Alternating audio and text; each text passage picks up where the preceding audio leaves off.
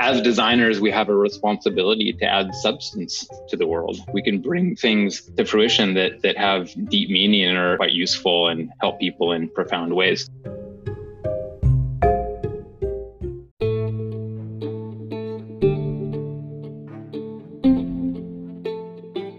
Hi everyone, thanks for tuning into Nodes of Design. To help support our mission spread knowledge, we have a very special guest on today's episode. Let's welcome Christopher Ricks, who is a creative director with deep experience in leading creative teams to do smart, original and meaningful work. Chris has helped many global brands to craft their immersive experience narratives, digital interactions for companies like Facebook, Google, Activision, Nike, Starbucks, Hyatt, and many more. Presently, Chris is working as creative director across the ecosystem of WebEx products, where he works with globally distributed team of amazing designers to innovate on the future of the work. Chris also holds few teaching positions with Academy of Art University and California College of Arts. In this episode, Chris had shared wonderful insights on evocative design. We discussed on what exactly is evocative design and how does it impact user psychology and what are the various ways in designing to incite emotions. Later, we discussed on how we could measure the success rate of emotions being generated from the product or service that we design and how we could leverage design thinking in evocative design. We spoke on the situation like this pandemic with a lot of work happening virtually that design has a critical role in stimulating imagination, emotions and connections. So what are the learnings that we can take from this kind of situation to create these evocative experiences to the end user? Hope you guys enjoyed this episode, and on every Friday we release new episodes with different creative leaders from around the world to help you better understand different concepts related to design. So don't forget to tune in into Notes of Design every Friday. With that being said, happy designing everyone.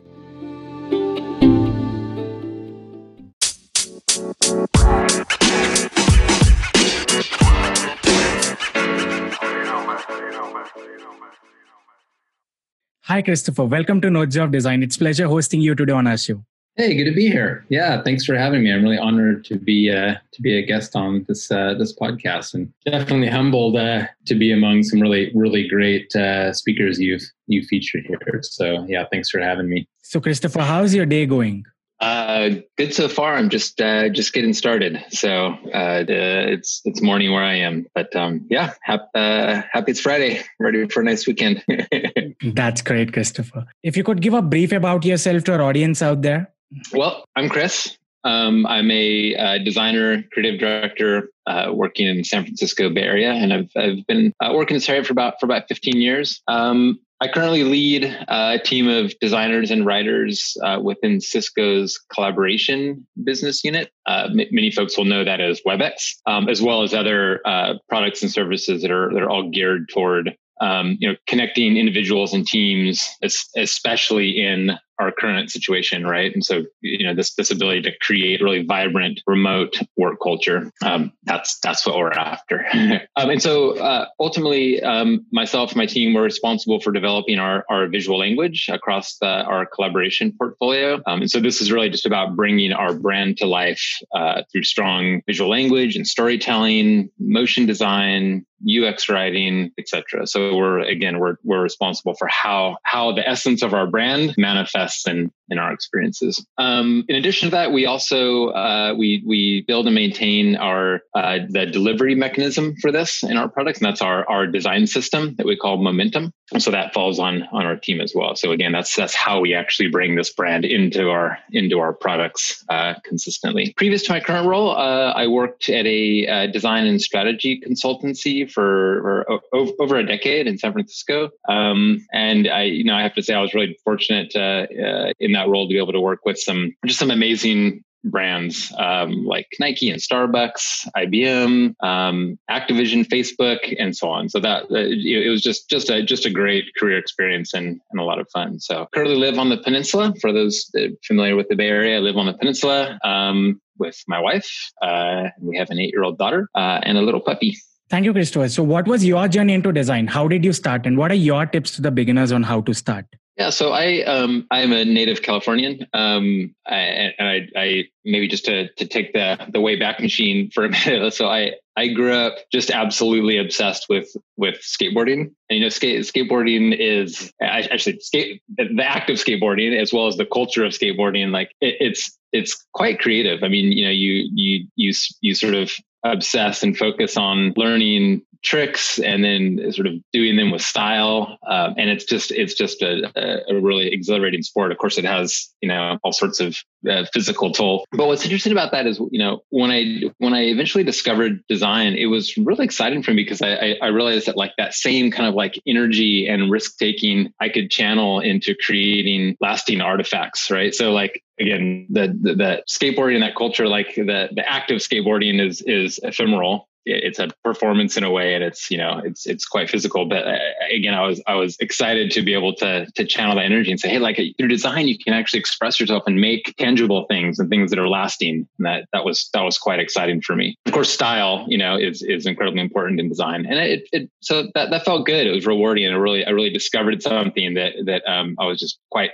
passionate about. And then this may be a little cliche, but I think design really helped me learn how to look outward and like really see the world in a new way. New skills of observing and finding inspiration in what may be quite mundane things in the world. And so again, I thought that was really exciting. Like all around us, we could find incredible inspiration and sort of channel that into what we design.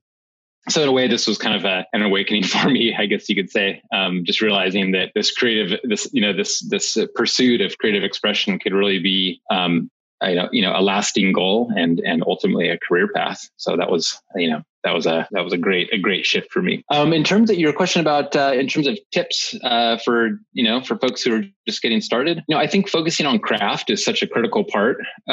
For us as designers, I would say take the time to really learn the basics of composition and form, juxtaposition and contrast, like all sort of the real foundational elements of design. Like these are critical, and these will serve you at all points in your career. And technical knowledge, I think, can be learned fairly easily, but craft really requires patience and persistence, and of course, incredibly hard work. And you just have to love it. So I think finding your passion in design is super important. And then look for inspiration in all sorts of places. I had a teacher years ago who used to he would always tell us, like, don't look at design annuals for inspiration.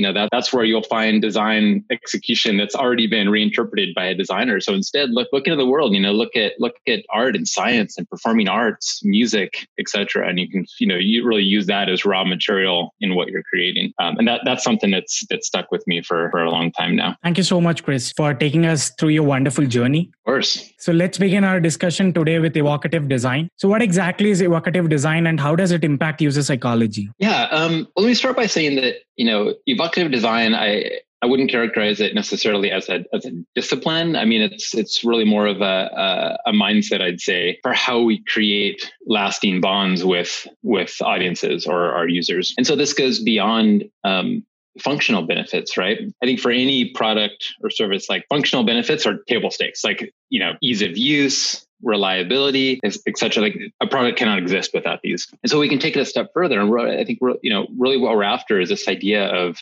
creating irrational loyalty. And so what that is, think about any brand that you're drawn to, perhaps loyal to. And it could be a fashion brand, it could be a car, it could be a beverage company. It doesn't really matter, but something that you are drawn to. And it's likely more than just because it works well and it's reliable. But again, like it may be that it evokes some emotion for you. And that's great, right? So we're drawn to things that make us feel good, that help us feel empowered, confident, etc. That's really what we're after. I mean, as humans, we're emotional beings. I think we're really drawn to these experiences that move us in some way. And I just want to be clear, like, this is not about manipulation, right? Design, I think I would say as designers, we have a responsibility to add substance to the world, right? It's like we can bring things to fruition that have deep meaning and are quite useful and really help people in profound ways. Some folks may know of a German industrial designer by the name of Dieter Rams, who introduced what he called the 10 principles for good design, I believe in the 1970s. And these are things like, good design is innovative, it's useful, it's aesthetically pleasing, it's understandable and unobtrusive and honest and long lasting and thorough. These are all his sort of 10 principles. And what's interesting about these is that there's a real balance of functional and emotional benefits here. So functional in the sense that, yes, a product or service must be useful. But then, he weaves in aesthetic and honest trust. And these are things that, again, like it's that combination of these principles that really make us and help us be drawn to products and services in a more, I'd say, irrational or emotive way. So I think that, I think that's the starting point for how we think about evocative design. Thank you, Chris. So any steps you suggest for designing to incite emotions? Indeed. So I think it always starts with empathy. So really knowing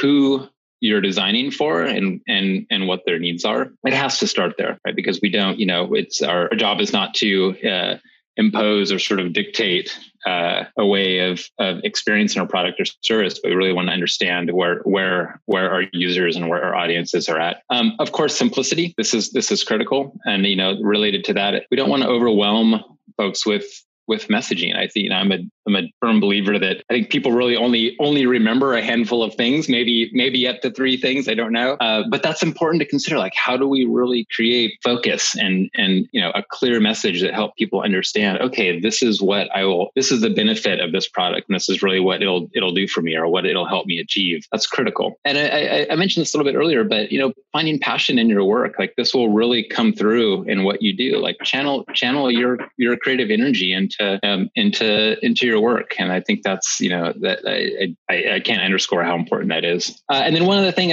just related to simplicity is, and I touched on this a little bit, but this idea of creating a really focused story is important. We often talk about, in like long form narrative storytelling, we often talk about the elements of a story, right? And these are things like character or a protagonist, a setting, the plot, a conflict, and then ultimately some resolution. And these are true for products and services as well. We can apply these same elements of a story in these situations, right? So the character is often the user at the center of this experience. A setting is where this product actually takes place, and helping people orient themselves in this product or service, help them find what they need very easily. The plot, again, in the context of a product, is really how do we help people understand what can be accomplished and how? What is what is really the value of this? What is the value of it to people's lives? Conflict, we can help people, overcome obstacles, help them feel encouraged, and we can reward them as they go through the process of using our products and services. And then ultimately resolution, like success in completing relevant tasks and feeling empowered and confident and fulfilled. So that's, again, I think it's really interesting. We can think about storytelling and elements of long form narrative storytelling and apply that to the experiences that we create and the products that we're designing. Thank you, Chris. So is there any way that we can measure the success rate of emotions that are being generated from a product or service? Yep. How and what you measure really depends on what is being designed, right? So an example might be, let's take healthcare, for example. Perhaps you're designing a wellness program. Perhaps you measure the overall quality of physical and mental health and not just subscription rate, right? So I think if there's really a way to sort of dig a bit deeper and understand what the true benefit of our designs are and how they're being received by people. And often it's anecdotal, right? So qualitative stories that illustrate not just sort of the success, but like what are the critical needs that are being fulfilled. We often reference like Maslow's hierarchy of needs, and this is important to consider. So along the spectrum from just sort of basic human needs all the way up to self-actualization, like these are things we can think about, and we can look for anecdotal evidence and often data that really supports and helps us understand how are we delivering and sort of executing on these needs so that people are finding what they need in our products and services. So Chris, is there a way that design thinking can be used in building these products with great emotions? Yes. I mean, design thinking it's really an iterative process of problem solving, right? So design thinking helps us arrive at innovative solutions that typically are not immediately apparent. And so we leverage this process to uncover new ideas and new ways of thinking. So again, like in design thinking, we start with empathy, really understanding who our users are.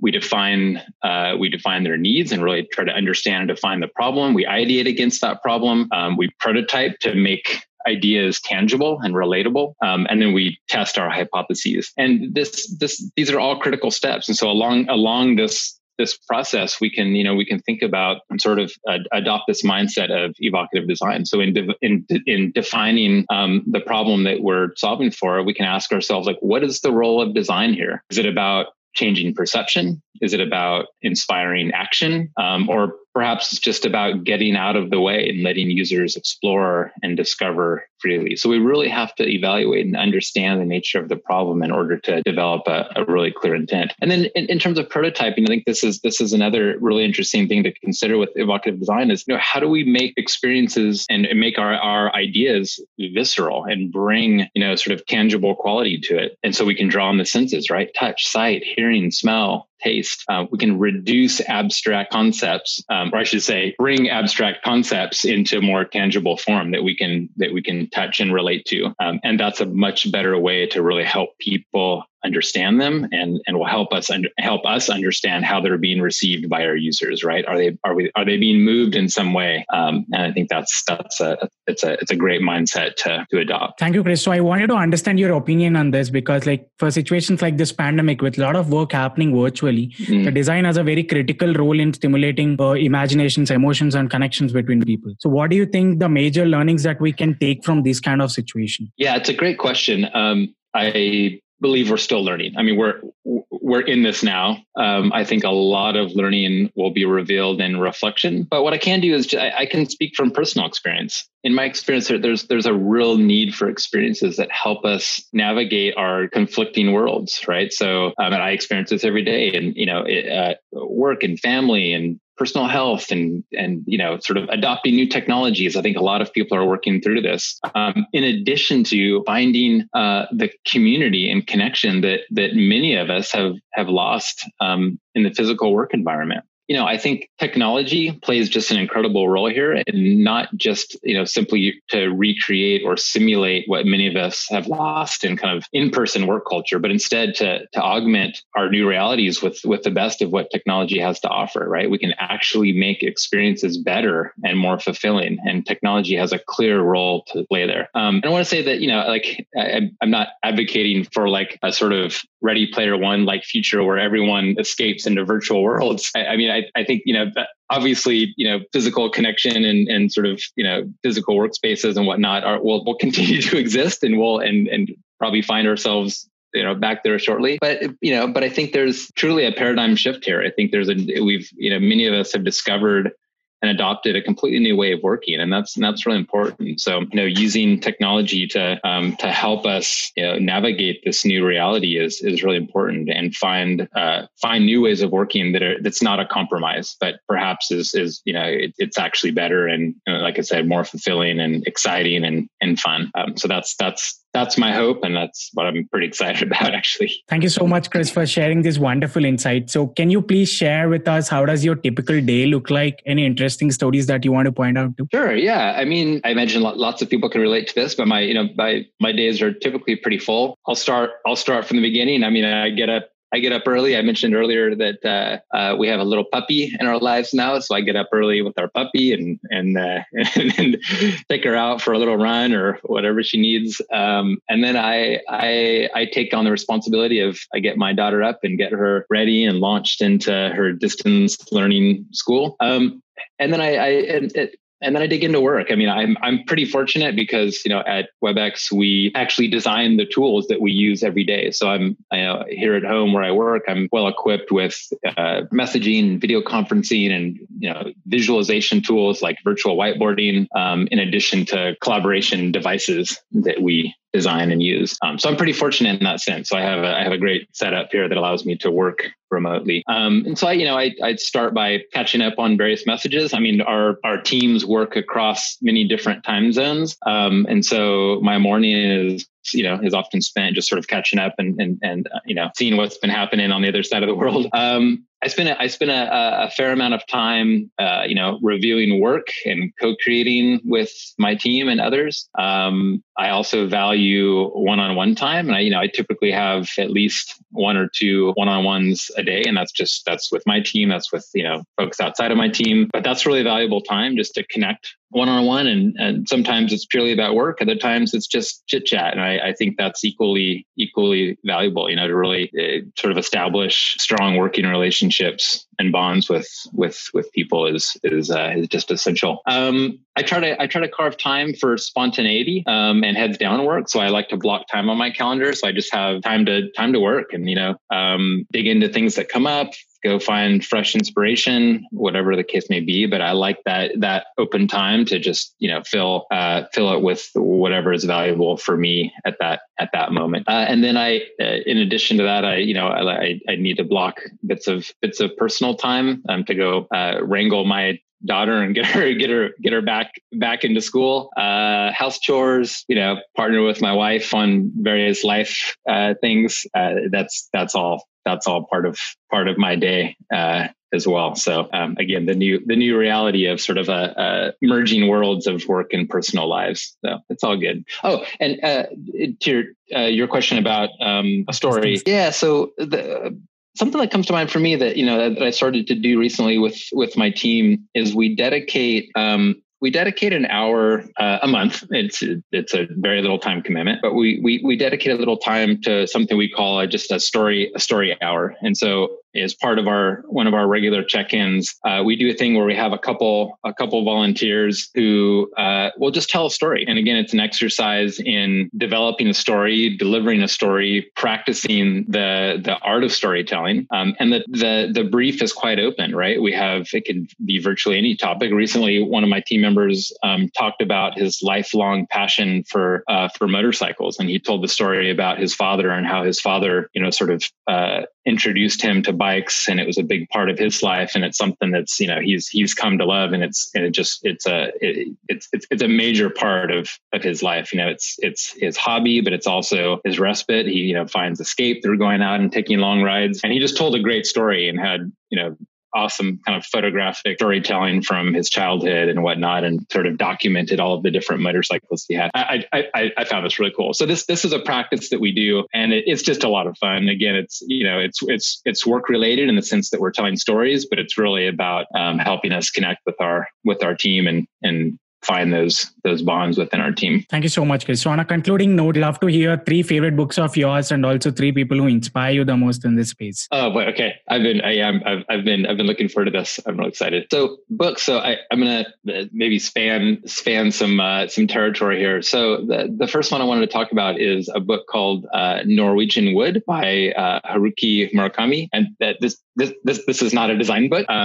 But for those who are familiar with this author, so he this particular story is really it's a haunting love story set in Japan, and in typical Murakami fashion, it's melancholy. It deals with themes of isolation and loneliness. This probably sounds awful, but his stories are just they're magical, and he typically mixes kind of real world settings with these surreal fantasy worlds where supernatural things occur spontaneously. It's almost like that state of mind when you're sort of half awake and you're not quite sure if you're still dreaming or awake. Like that's sort of the sensation I get when I read his book. And again, they're incredible. The narratives are incredibly imaginative, and they really draw you in. So he has many books, but Norwegian Wood was the one that really turned me on to Murakami as an author. So I highly recommend checking out his work. The second one is a book called Barbarian Days. And this is by an author, William Finnegan, who he's a journalist at the New Yorker, and the book it's a memoir, and it really is it's an adventure story that kind of follows this the author's life from growing up in the 1960s in Southern California and Hawaii, and his sort of journey embracing surf culture. So this resonates with me. I'm a surfer, and so this story for me is it's a great sort of way to sort of explore and relive a lot of the great experiences that you have as a surfer, exploring new places and new places to surf. It's a great book, and it follows his entire life and sort of his journeys, through career and personal loss and exploration, and then how surfing kind of fits through all of those points in his life. And while his life has changed and evolved, his passion for surfing remained strong. It's a brilliant story. Third one I will touch on is Leonardo da Vinci by Walter Isaacson.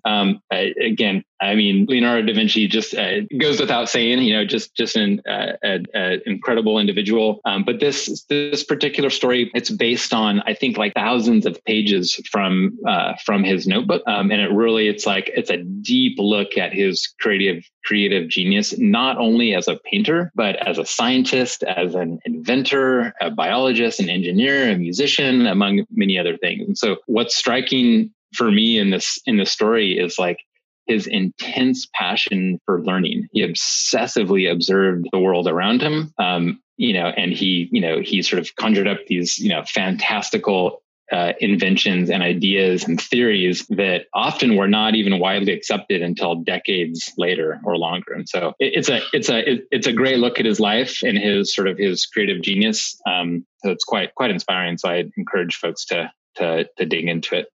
People inspire me. Yeah, geez. Related to this topic, an individual that jumps out to me is a designer by the name of Tibor Kalman, a true provocateur in design.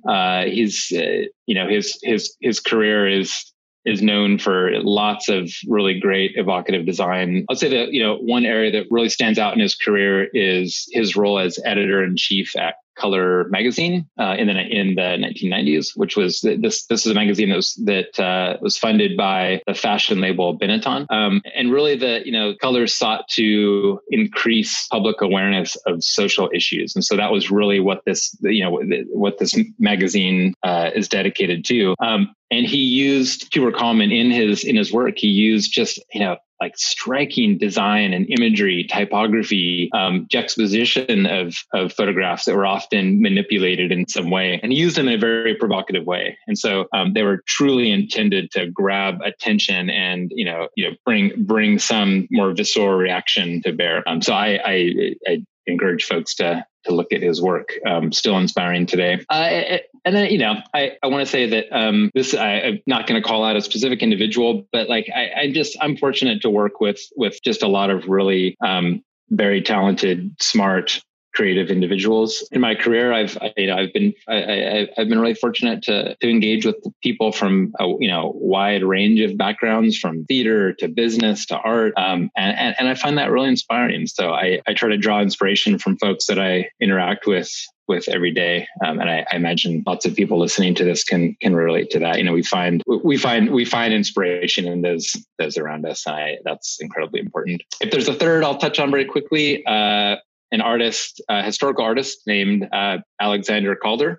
I think this name will sound familiar to a lot of people. He was an engineer and fine artist. And one thing in particular, he's known for lots of sort of creating kinetic sculptures and whatnot. But there's one thing that he did in his career that I just find fascinating is he created this circus, and this circus was made of these little figurines and these little kind of like mechanical structures that he would make, that featured lots of different characters. And he actually performed they're toys essentially, but he performed this circus in Paris, I think maybe in the 1920s, to at the time very well-known artists like Mondrian and others, and it's just fascinating. You can find video and certainly pictures of this, but I'm just fascinated by this grown man performing this toy circus, and these are all little characters and things that he engineered himself, and he came up with the story and the performance and delivered it quite passionately. So I find a lot of just delight and joy in revisiting that work. Thank you so much, Chris, for sharing your wonderful insights. We are looking forward to host you again in our upcoming episode. Thanks for your great time. Thank you so much. This was a lot of fun. I really appreciate it. I'm honored to be here. So thank you so much for having me.